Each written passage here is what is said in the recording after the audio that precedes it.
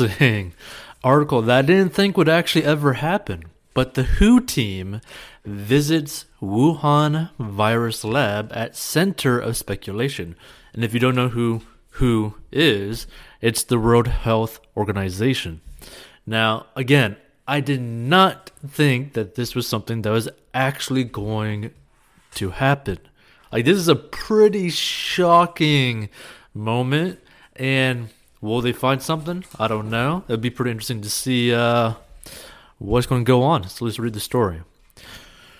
So, World Health Organization investigators on Wednesday visited a research center in the Chinese city, with one member saying they'd intended to meet key staff and press them on critical issues.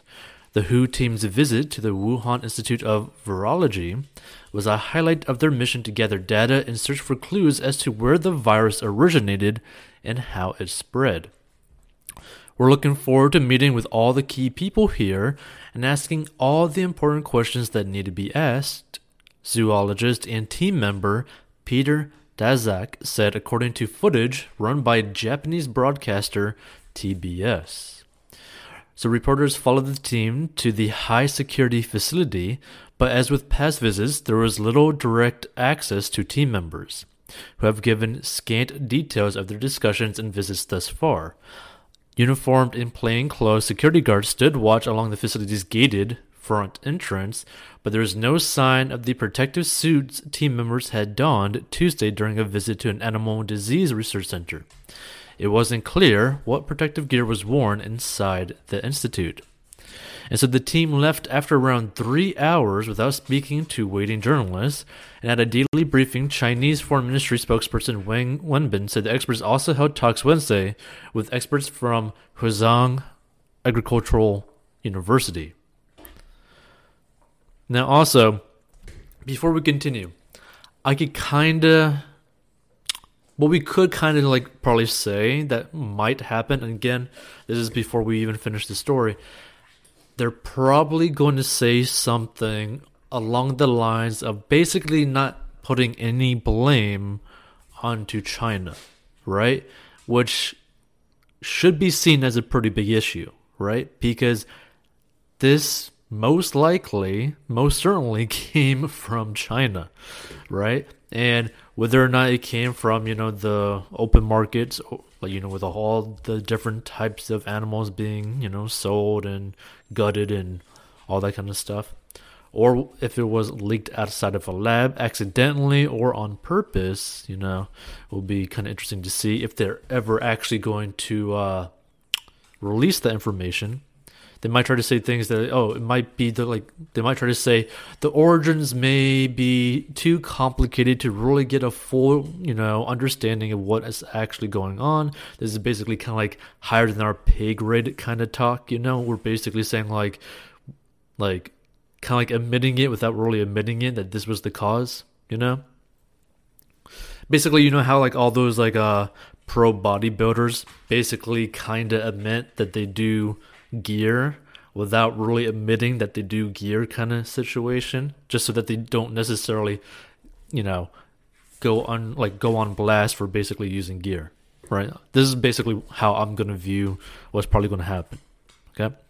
So it should be noted that virus traceability is a complex scientific issue, and we need to provide sufficient space for experts to conduct scientific research, Wang said. China will continue to cooperate with WHO in an open, transparent, and responsible manner, joke, and make its contribution to better prevent future risks and protect the lives and health of people in all countries, even though, they boarded up and locked people inside their homes, that's something. So following 2 weeks in quarantine, the WHO team that includes experts in veterinary medicine, virology, food safety, and epidemiology from 10 nations has over the past 6 days visited hospitals, research institutes, and a traditional wet market linked to many of the first cases. Their visit followed months of negotiations as China seeks to retain tight control over information about the outbreak and the investigation into its origins, in what some have seen as an attempt to avoid blame for any missteps in its early response. One of China's top virus research labs, the Wuhan Institute of Virology, built an archive of genetic information about bat coronaviruses after the 2003 outbreak of severe acute respiratory syndrome, or SARS, that has led to unproven allegations that it may have a link to the original outbreak of COVID-19 in Wuhan in late 2019. Now again, it may not be proven, but it is highly speculated that this is the case.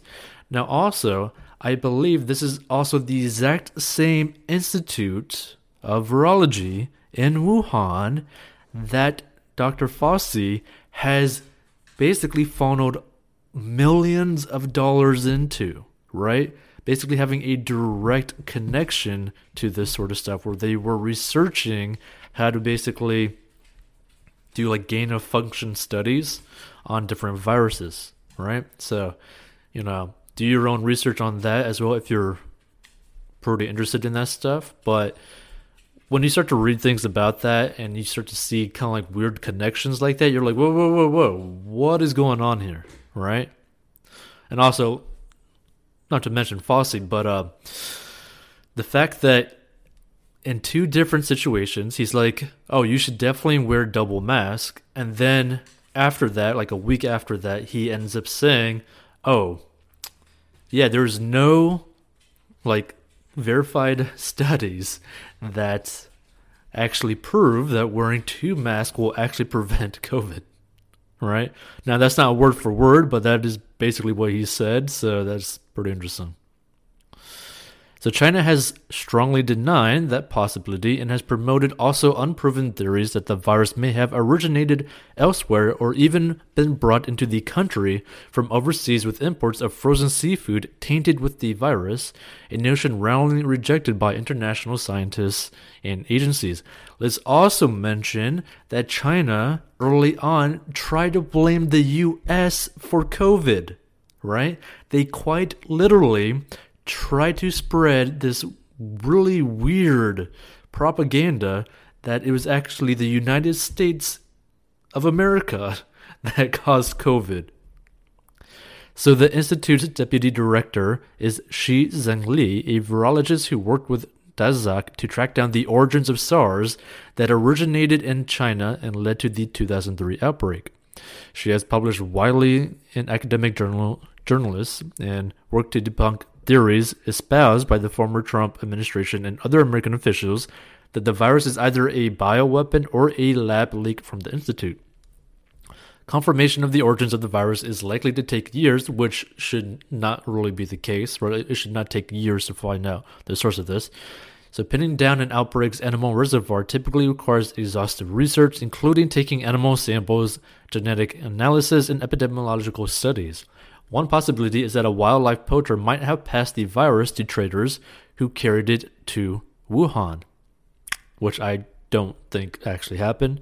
The first clusters of COVID-19 were detected in Wuhan in late 2019, eventually prompting the government to put the city of 11 million under a strict 76-day lockdown. China has since reported more than 89,000 cases and 4,600 deaths, with new cases largely concentrated in its northeast and local lockdowns and travel restrictions being imposed to contain the outbreaks. New cases of local transmission continue to fall, with just 15 reported on Wednesday as Chinese heed government calls not to travel for the Lunar New Year holiday later this month. Now here's another thing that you really also got to think about too, right? Because think about what COVID actually affects, right? It basically affects mainly your respiratory system, right? Now you also have to understand that China's air pollution is one of the worst in the world, right?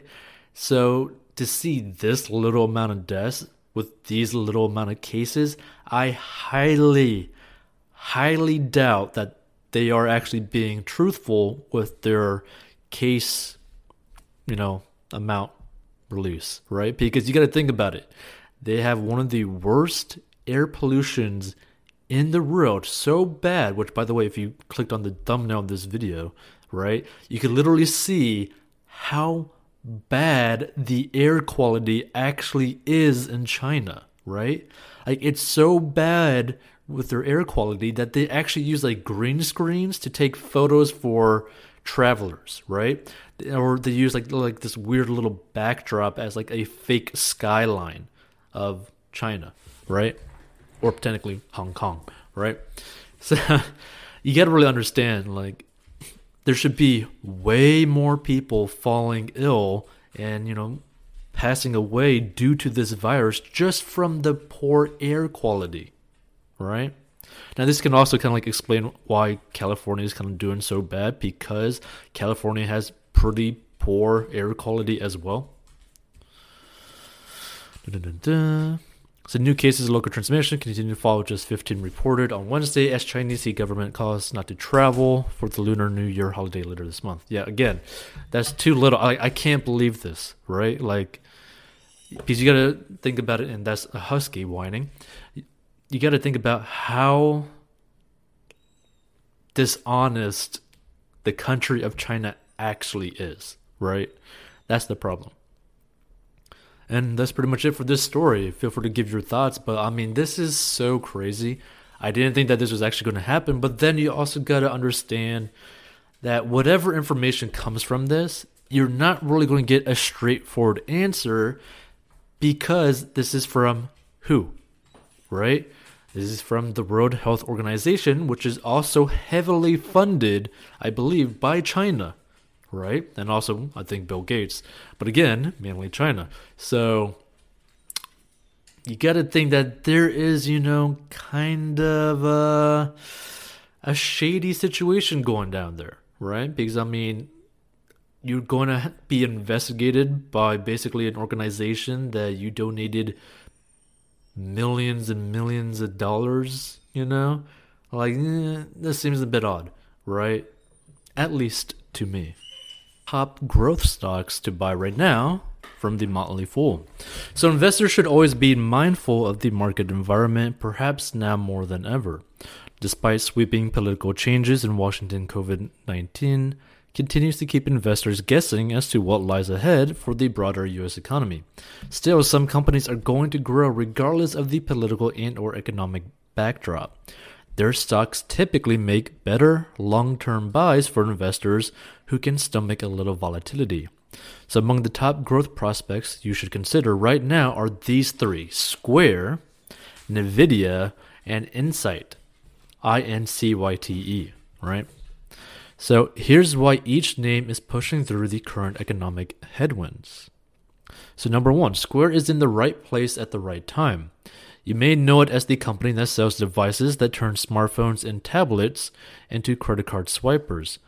But Square is much more than that. E-commerce, lending, and business management tools for businesses ranging from retailers to service providers to restaurants are actually the biggest part of the company's current repertoire. It matters through the first 3 quarters of 2020, its non-Bitcoin based revenue is up 15% year over year. As small businesses clamor for contactless payment options, meanwhile, with or without the explosion of Square's Bitcoin business, gross profits are up on the order of 40% year over year through 2020's fiscal third quarter. And as the pandemic abates and businesses get back to doing business, demand for Square's services may ramp up rather than cool off. Analysts are modeling revenue growth of 39% of the year underway, which should drive per-share earnings up more than 50%. Then there's the clincher, Square's Cash App. This simple app allows users to make peer-to-peer money transfers in a way that rivals PayPal's flagship platform as well as PayPal's Venmo, although the tool is much more. It also boasts checking account-like features like direct deposit, links to a debit card, and even facilitates stock trading and the conversion of Bitcoin into dollars and vice versa. Although it only has about half the number of users Venmo currently does given its trajectory, RBC Capitalist analyst Daniel Perlin says he believes Square's Cash App will be a bigger sales and profit engine than Venmo by 2020. I agree, right? Because if you actually have any conversations with anyone, right, they are more likely going to be, like, if they're ever actually asking for money, or if they, like, need something, or they want to talk about something, or you can even see this on, like, just social media, right? It's like, hey, want to help me? Give me some Cash App, or Cash App me.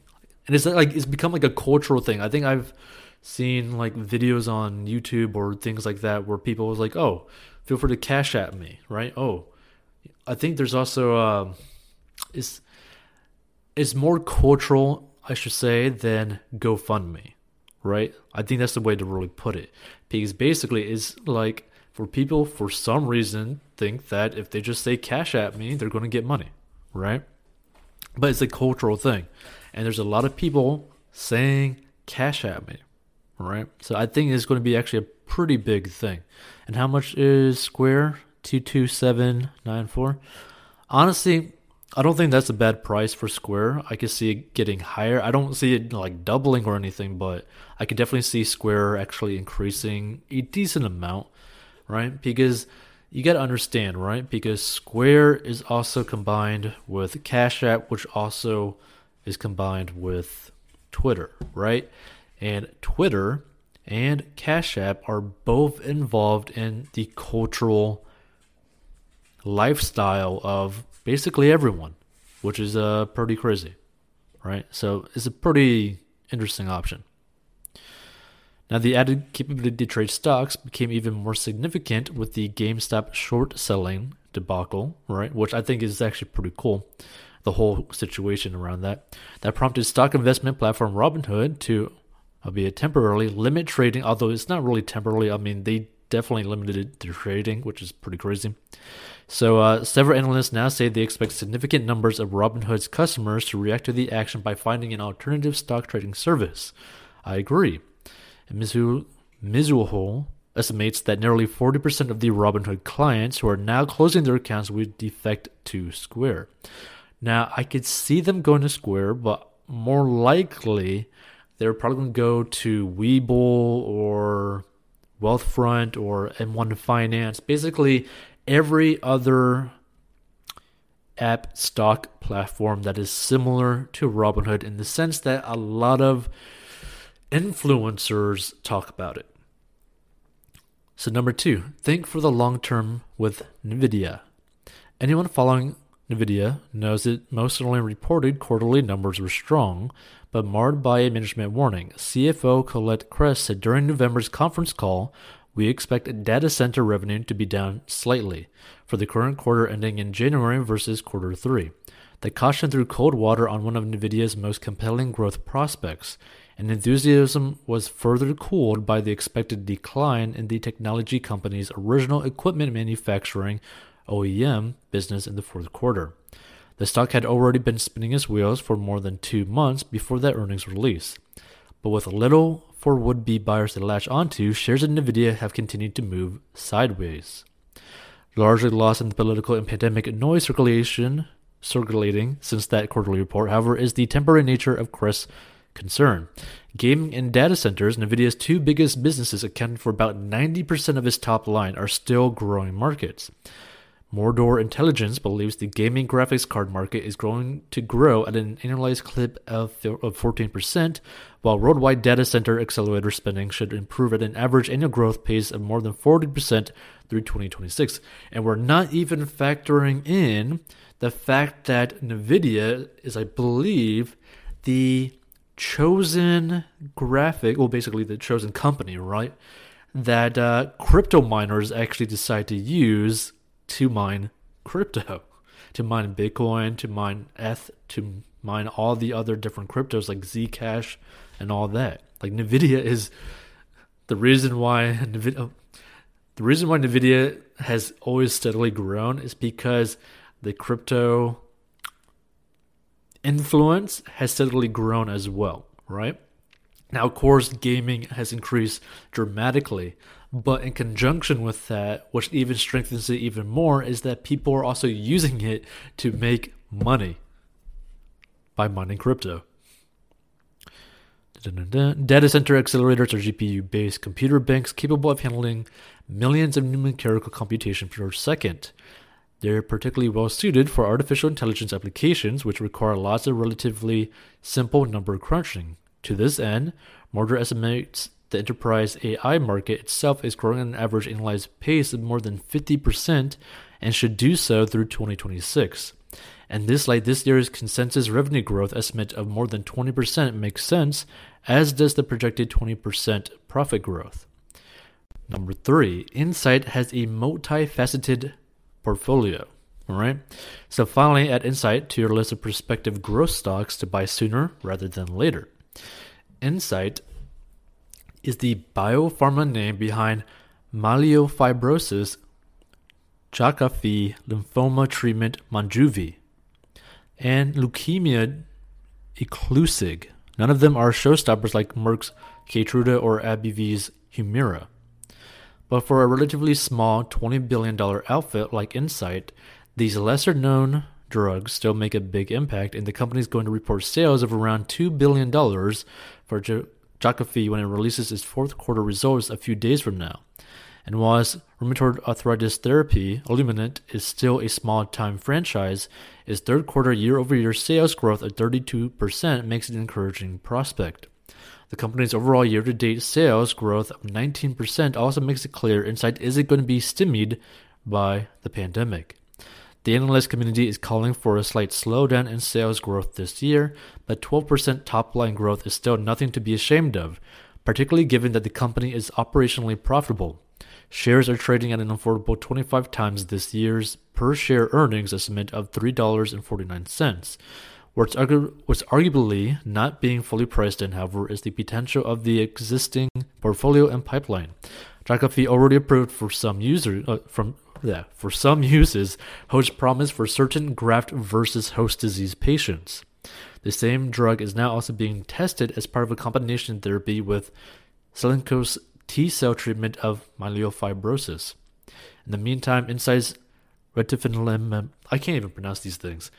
I'm going to say retifanlimab has been granted a priority review by the Food and Drug Administration as a therapy for select squamous cell carcinoma patients.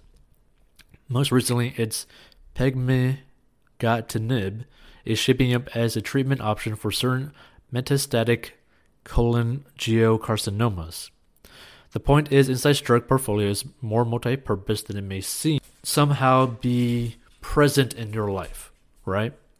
Again, NVIDIA, yes, gaming is booming, especially with YouTube and Twitch and all that, but crypto mining is getting big as well, especially with the explosion of Bitcoin.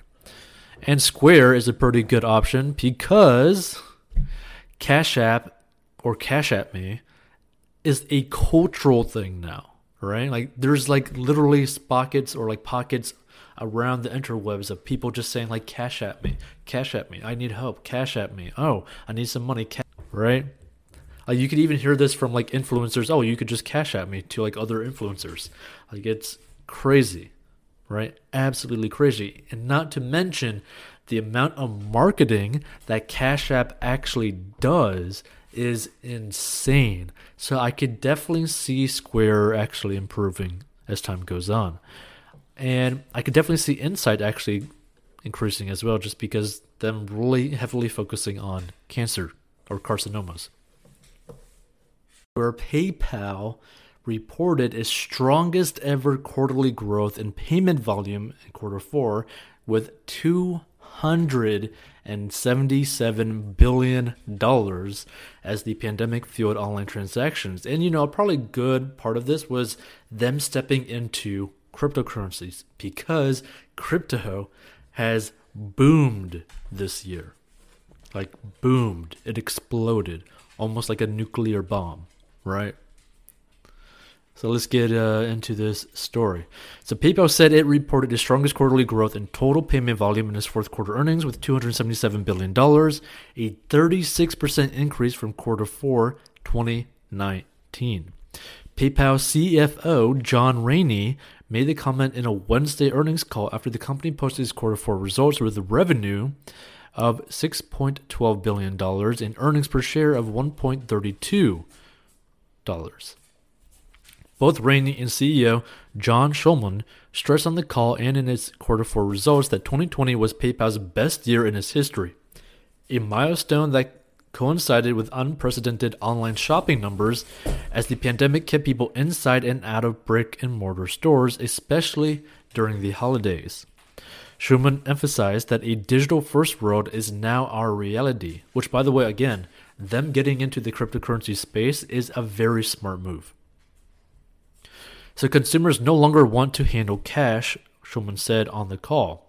He also touched on Venmo users cashing their stimulus checks in the app which PayPal acquired in 2013. Now, you also got to understand something too, right? Now, this is like a personal experience, right? Look, paying with things in cash is actually amazing, right? Because you don't overspend.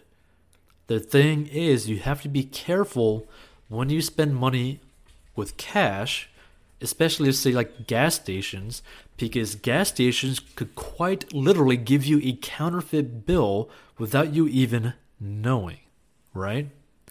Like, it's crazy, but it can happen. So that's why typically sometimes paying with your card, specifically a debit card, is actually a lot better.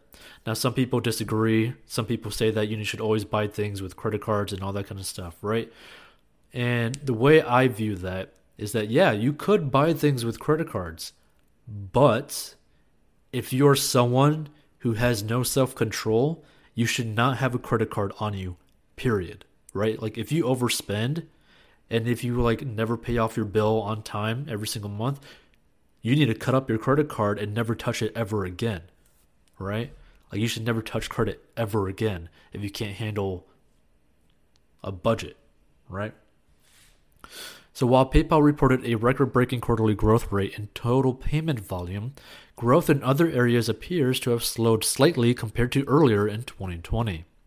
PayPal reported 16 million net new active users in quarter 4 compared to 20.2 million in quarter 1, 2020.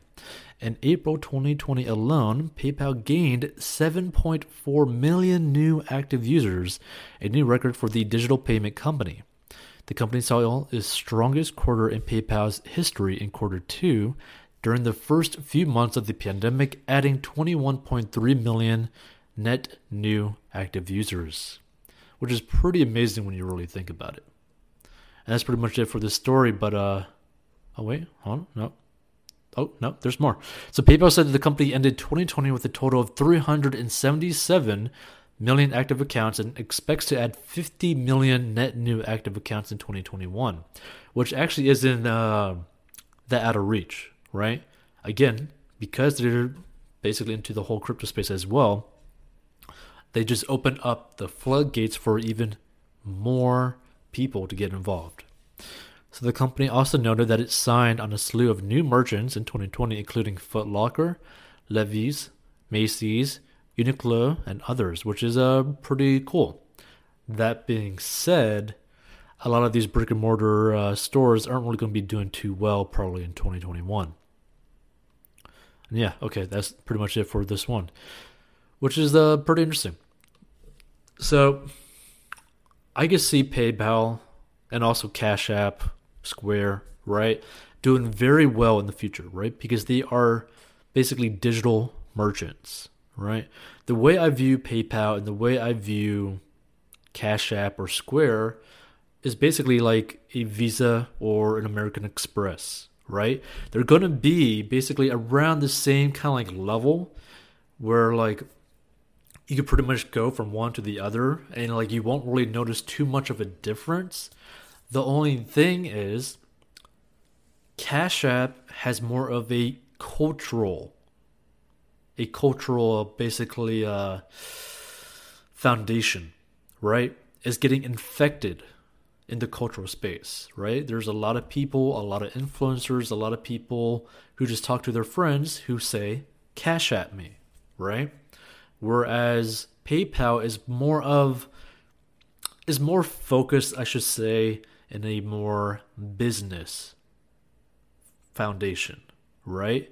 Because you can see a lot of things that you buy online from companies and like large companies that they typically either accept credit card or PayPal, right? They don't necessarily focus on something like Square, Cash App, or anything like that, right? So Cash App hasn't really broken into that market the same way that PayPal has, which I think is pretty much because the way PayPal is viewed as a pretty reliable and a very safe way to conduct business, right? At least that's like the perception of it, right?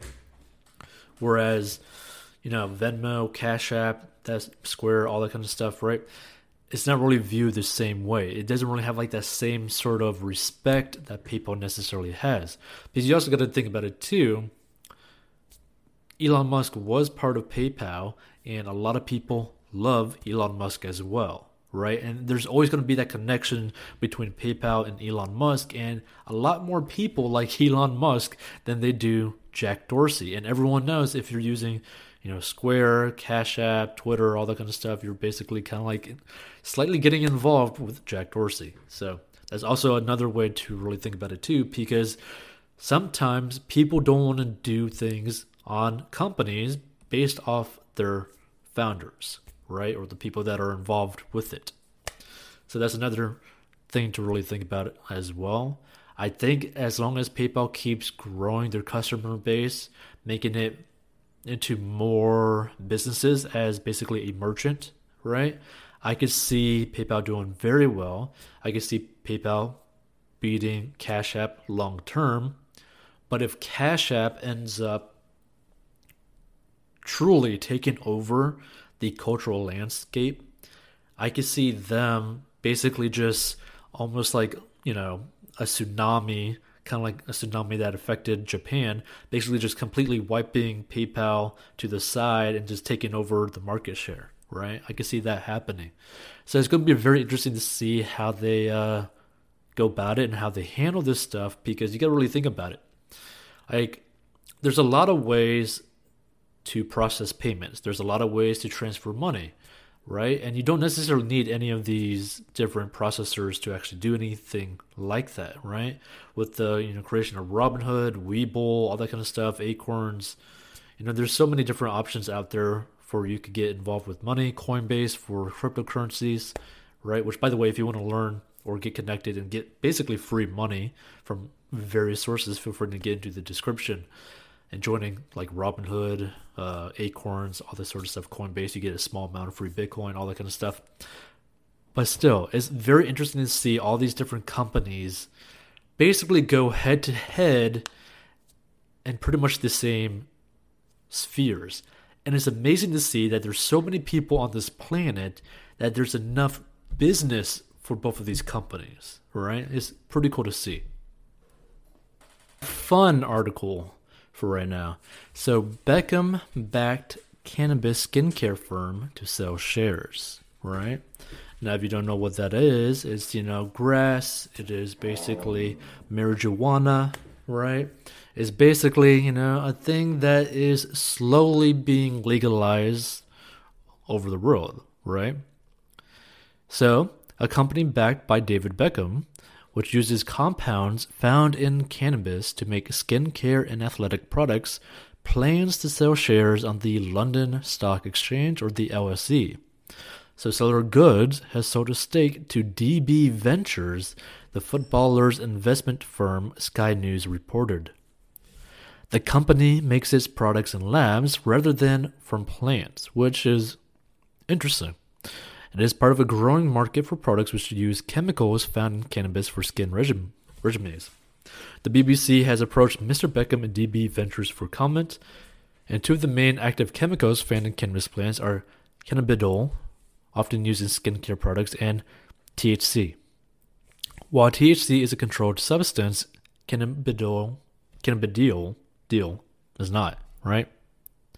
Cellular Goods aims to sell products from September 2021, according to its website, which makes it the first firm of its kind to debut on the LSE. Cannabis companies can list on the LSE so long as they are medicinal, and the Financial Conduct Authority (FCA) watchdog decided this last year. While many recreational drug companies have sprung up in the U.S., where states including California have legalized it, those companies can't raise money in London, as it is illegal in the UK. The last few years have seen massive growth in awareness of the importance of wellness and self-care, and we believe cannabinoids will prove to be the king of wellness ingredients, said Cellular Goods chief executive Alexis Abraham. The appetite for cannabinoid products is huge, and the biosynthetic cannabinoids will be exclusively using are cleaner, greener, purer, and frankly the future. Now, I don't understand how this could necessarily be greener when you're technically creating this artificially, right? Now, that's a kind of interesting statement because, is it really green? I know it's a joke, but like, it's artificially made, right? So that's the thing you should always kind of like be wary of as well. It's going to be interesting, right? I think it's pretty cool that they could actually get involved into that because the U.S.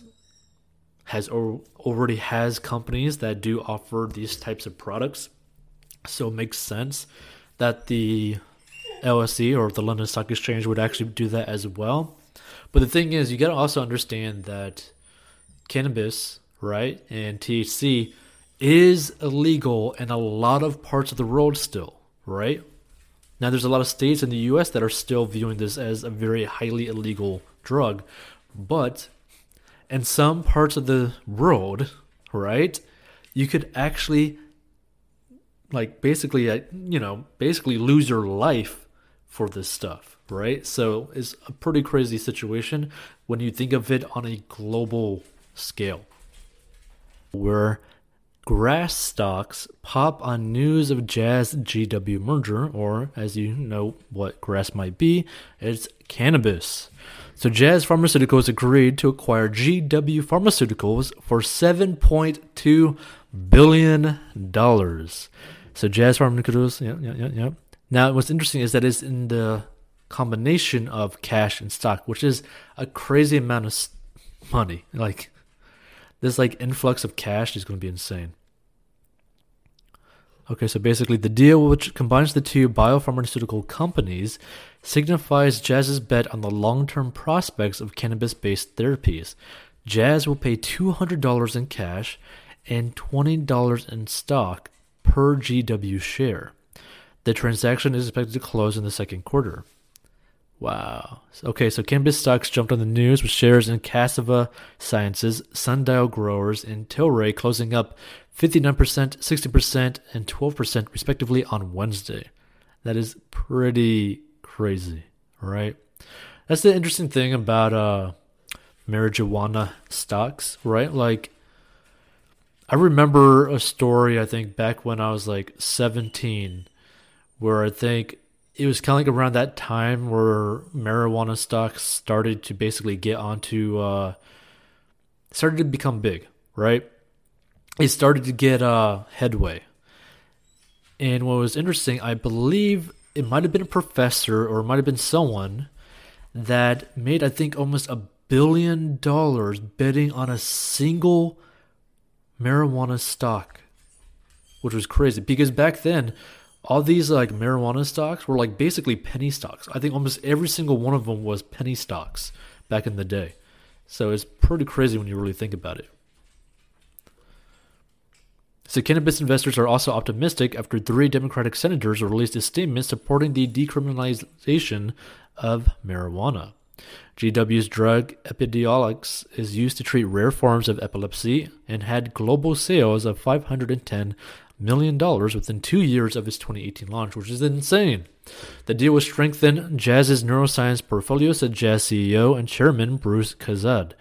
We have a shared vision of developing and commercializing innovative medicines that address significant unmet needs in neuroscience and an approach of putting patients first. GW CEO Justin Gover said, "Together we will have an opportunity to reach and impact more patients through a broader portfolio of neuroscience-focused therapies than ever before," which is pretty crazy. By the way, if you hear some whining in the background, that is a husky being a baby. So basically, it is a husky being a husky. Huskies are some interesting dogs with personalities that make you kind of want to take a cyanide pill. Pretty much, right? I mean, you love huskies. They look amazing. They're beautiful dogs.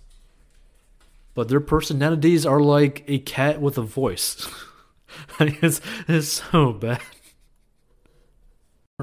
Apple and Hyundai Kia pushing toward deal on the Apple Car, which is very, very interesting, right? So after years of speculation that it will eventually get into the auto business with its own vehicle, Apple is close to finalizing a deal with Hyundai Kia to manufacture an Apple-branded autonomous electric vehicle at the Kia assembly plant in West Point, Georgia, according to multiple sources who briefed CNBC on the plan. The so-called Apple Car, which is being developed by a team at Apple, is tentatively scheduled to go into production in 2024, though people familiar with the talks between Apple and Hyundai Kia say the eventual rollout could be pushed back. Sources tell CNBC no agreement has yet been reached between the two companies. In addition, they stress that Apple may ultimately decide to partner with another automaker separately or in addition to working with Hyundai. One source familiar with Apple's strategy on developing a car tells CNBC, "I doubt Hyundai is the only automaker they could strike a deal with. There could be somebody else." Apple shares rose more than 2% after hours on the news. Spokespersons for both Apple and Hyundai Kia declined to comment when reached by CNBC. Now the thing is, the way that I view as like an automaker with a Apple kind of like combination, you got to think of it as like, one, Apple is like a cultural company. And also, pretty much if you're under the age of 40, if you don't have an iPhone, people kind of view you as poor, right? It's like a really, really weird stigma. But for some reason, people think that you're poor if you don't have an iPhone. Like, it's crazy, right? It's absolutely crazy. But people actually think this, right? Especially on like first impressions. Like you pull out your phone, people are like, "Do you got a job?" It's crazy, right? Like seeing people like this. But I mean, so the way you got to look at it, right? You got to view it that the person, the automaker that they got to like go hand in hand with has to kind of like create that sort of appeal where they would actually, view it as like, oh, I would want that because it's like a status symbol, right? And interesting enough, I think the best option would be for them to actually strike a deal with Tesla, right? Because that is like the ideal matchup when it comes to the impression that people have of the car and of the brand, right? This is going to be interesting. So if an agreement is finalized, why would Apple choose Hyundai Kia? Just as importantly, why would the Korean automaker strike a deal with Apple? Those familiar with the discussion say each company sees a unique benefit in working with the other to develop an Apple car. For Apple, the decision to build a car opens the potential to tap a global auto and mobility market valued at $10 trillion. Morgan Stanley analyst Katie Huberty explained the profit potential for Apple in a research note she issued in January. Smartphones are a $500 billion annual TAM, and Apple has about 1/3 of this market. The mobility market is $10 trillion, so Apple would only need a 2% share of this market to be the size of their iPhone business, Huberty wrote. Sources familiar with Apple's interest in working with Hyundai say the tech giant wants to build the Apple Car in North America with an established automaker willing to allow Apple to control the software and hardware that will go into the vehicle. In other words, this would be an Apple Car, not a Kia model featuring Apple software. For Hyundai Kia, working with Apple is being driven by the company's new chairman, Yoo-Seon Chung, who took control of the Korean automaker last October. According to one source familiar with Hyundai Kia strategy, Chung has made it clear mobility is the future of the company. That's important because the Apple Car will be fully autonomous.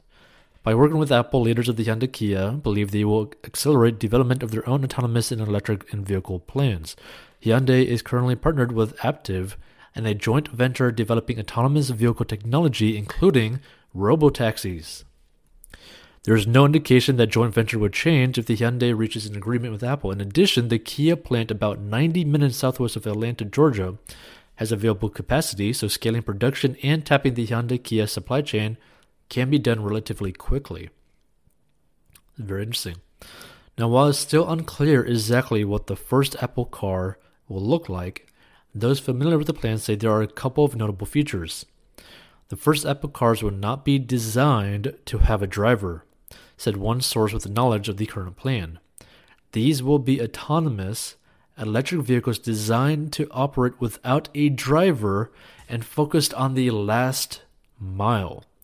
That could mean Apple cars, at least initially, could focus on packaged food delivery operations and firms incorporating robo-taxis, which is very, very interesting because they might end up basically getting involved with like Uber and Lyft as well in that whole fiasco. So the move could bring the tech giant into direct competition with Tesla, which is rolling out self-driving features for its vehicles. Tesla CEO Elon Musk recently told investors that turning Teslas into self-driving robo-taxis could help justify the company's valuation, as the cars would be in use for more hours per day, allowing Tesla to earn higher revenues per car. In 2018, Apple lured Doug Field, then Tesla's senior VP of engineering, back to Apple where he had previously worked, presumably to work on self-driving cars. Apple has also hired myriad other former Tesla employees, including Michael Schwartz, I don't even know how to pronounce that name, now Senior Director of Engineering for the Special Projects Group at Apple and formerly Tesla Vice President of Engineering. Musk also said that he once attempted to start talks with Apple about acquiring his electric car company, but Apple CEO Tim Cook rejected his invitation to meet, which is pretty funny when you really think about it. But again, honestly, I see the best matchup for Apple would be Tesla.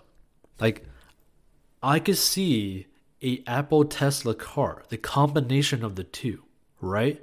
Because basically the way I see it is that if Apple basically worked on the hardware for the tablet within Teslas, but kept pretty much everything simple, but still had Apple Pay on Tesla, like they put Apple Pay onto Teslas, and they just improved the durability and basically the overall quality of Tesla.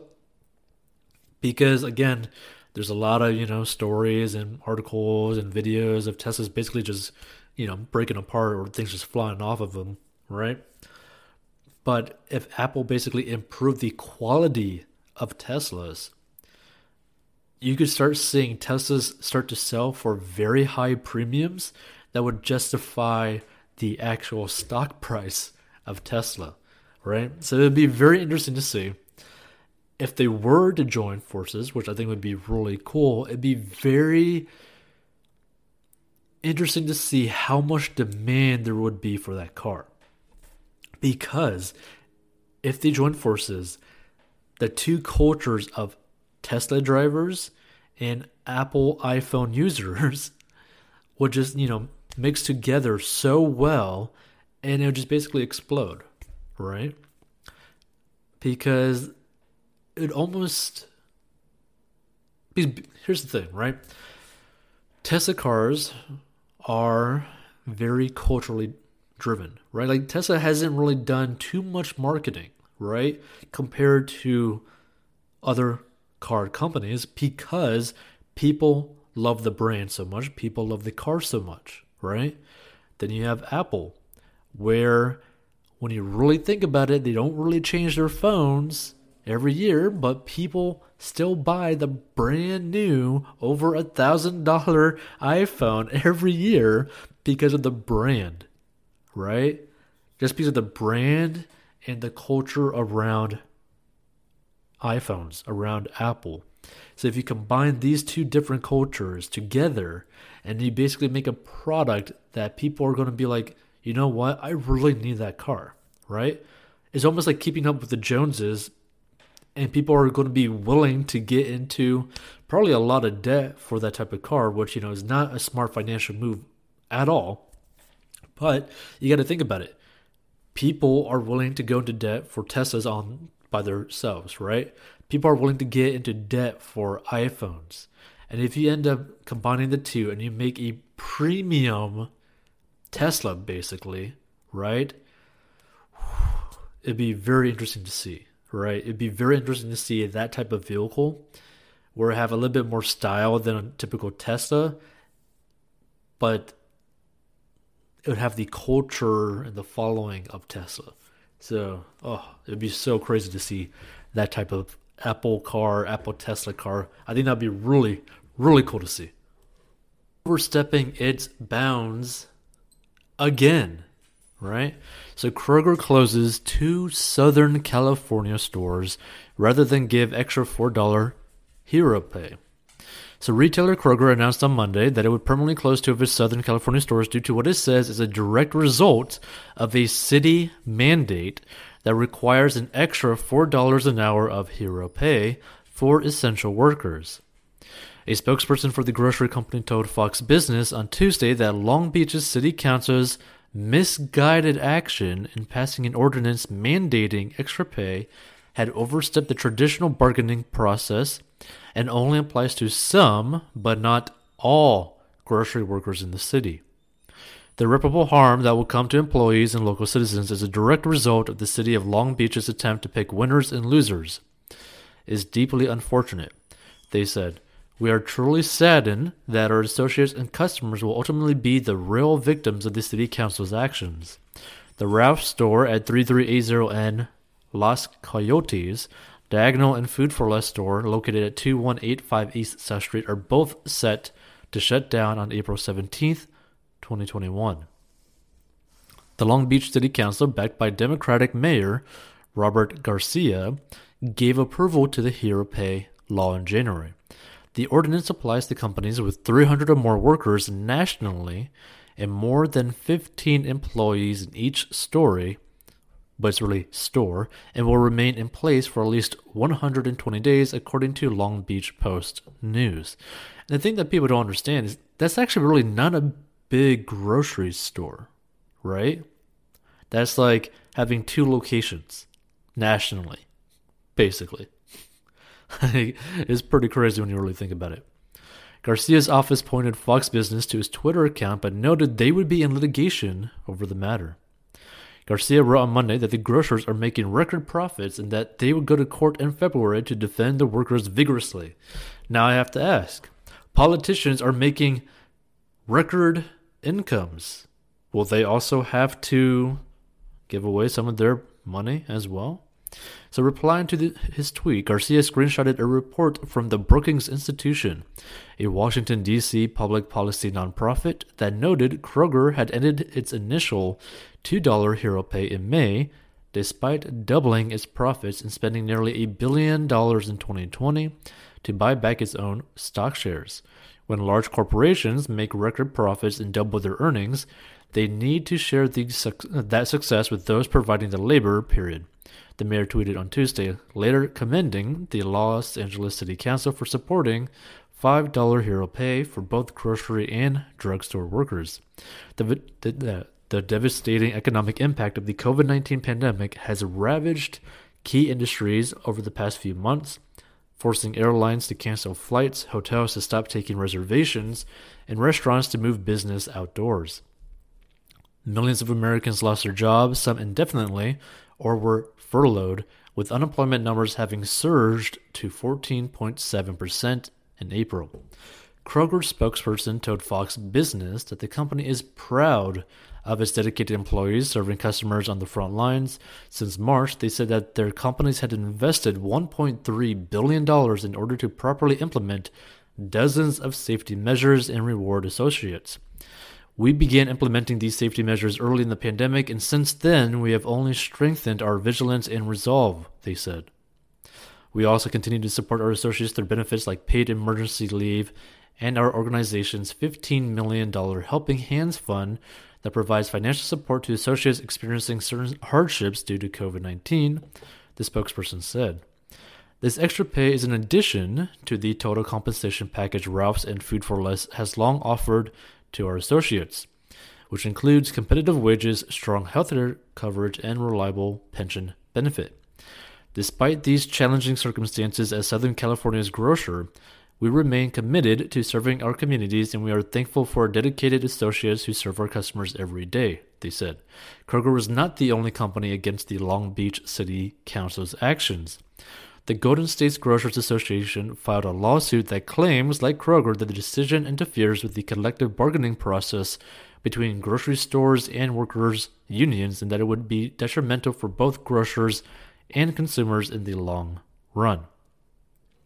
There's no way grocers can absorb that big of a cost increase without an offset somewhere else, considering grocers operate with razor-thin margins and many stores already operate in the red, the association's CEO, Ron Fong, said in a Tuesday statement to SF Gate.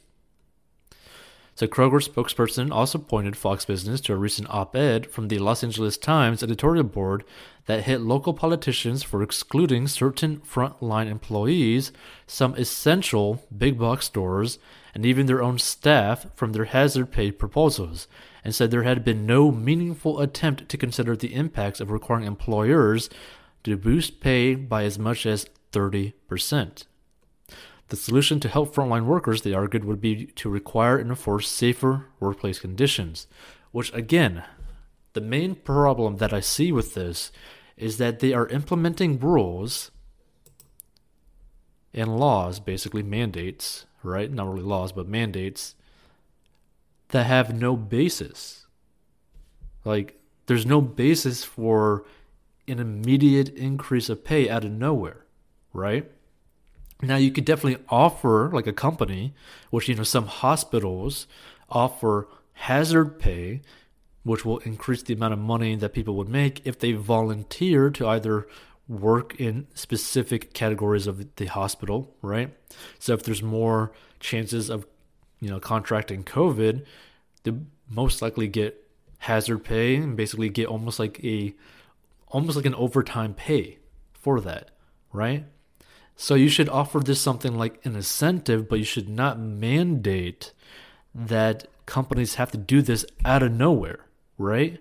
And again, look at this, right? For at least 120 days. What is this number based on? What's to say that, it could be 365 days, right? What about 10 days? What about 4 days? What about 50 days, right? What about 1,000 days? Like, where is this number from, right? Like, where is this based off of? Because I don't understand that. It's like the same thing with, closing outdoor dining. What is it based off of? And that's the problem that I see with a lot of these mandates that California keeps imposing on its people. And what I really don't understand, doesn't the politicians in California kind of like realize the more that they pull stuff like this, the more that they are literally slapping people in the face to get them out of the state, right? Like Las Vegas is getting overrun by Californians. Texas is getting overrun by Californians. Tennessee is getting overrun by Californians. Florida is getting overrun by Californians. Like, there is a mass exodus from California, and they continue to pass mandates or to try to force mandates like this out of nowhere, which is just going to force more people out of California. Like, these politicians are purposely basically trying to destroy California, which is crazy to me. It's crazy to see this actually happen in real time, and it just keeps on happening, and I don't understand it, like, at all.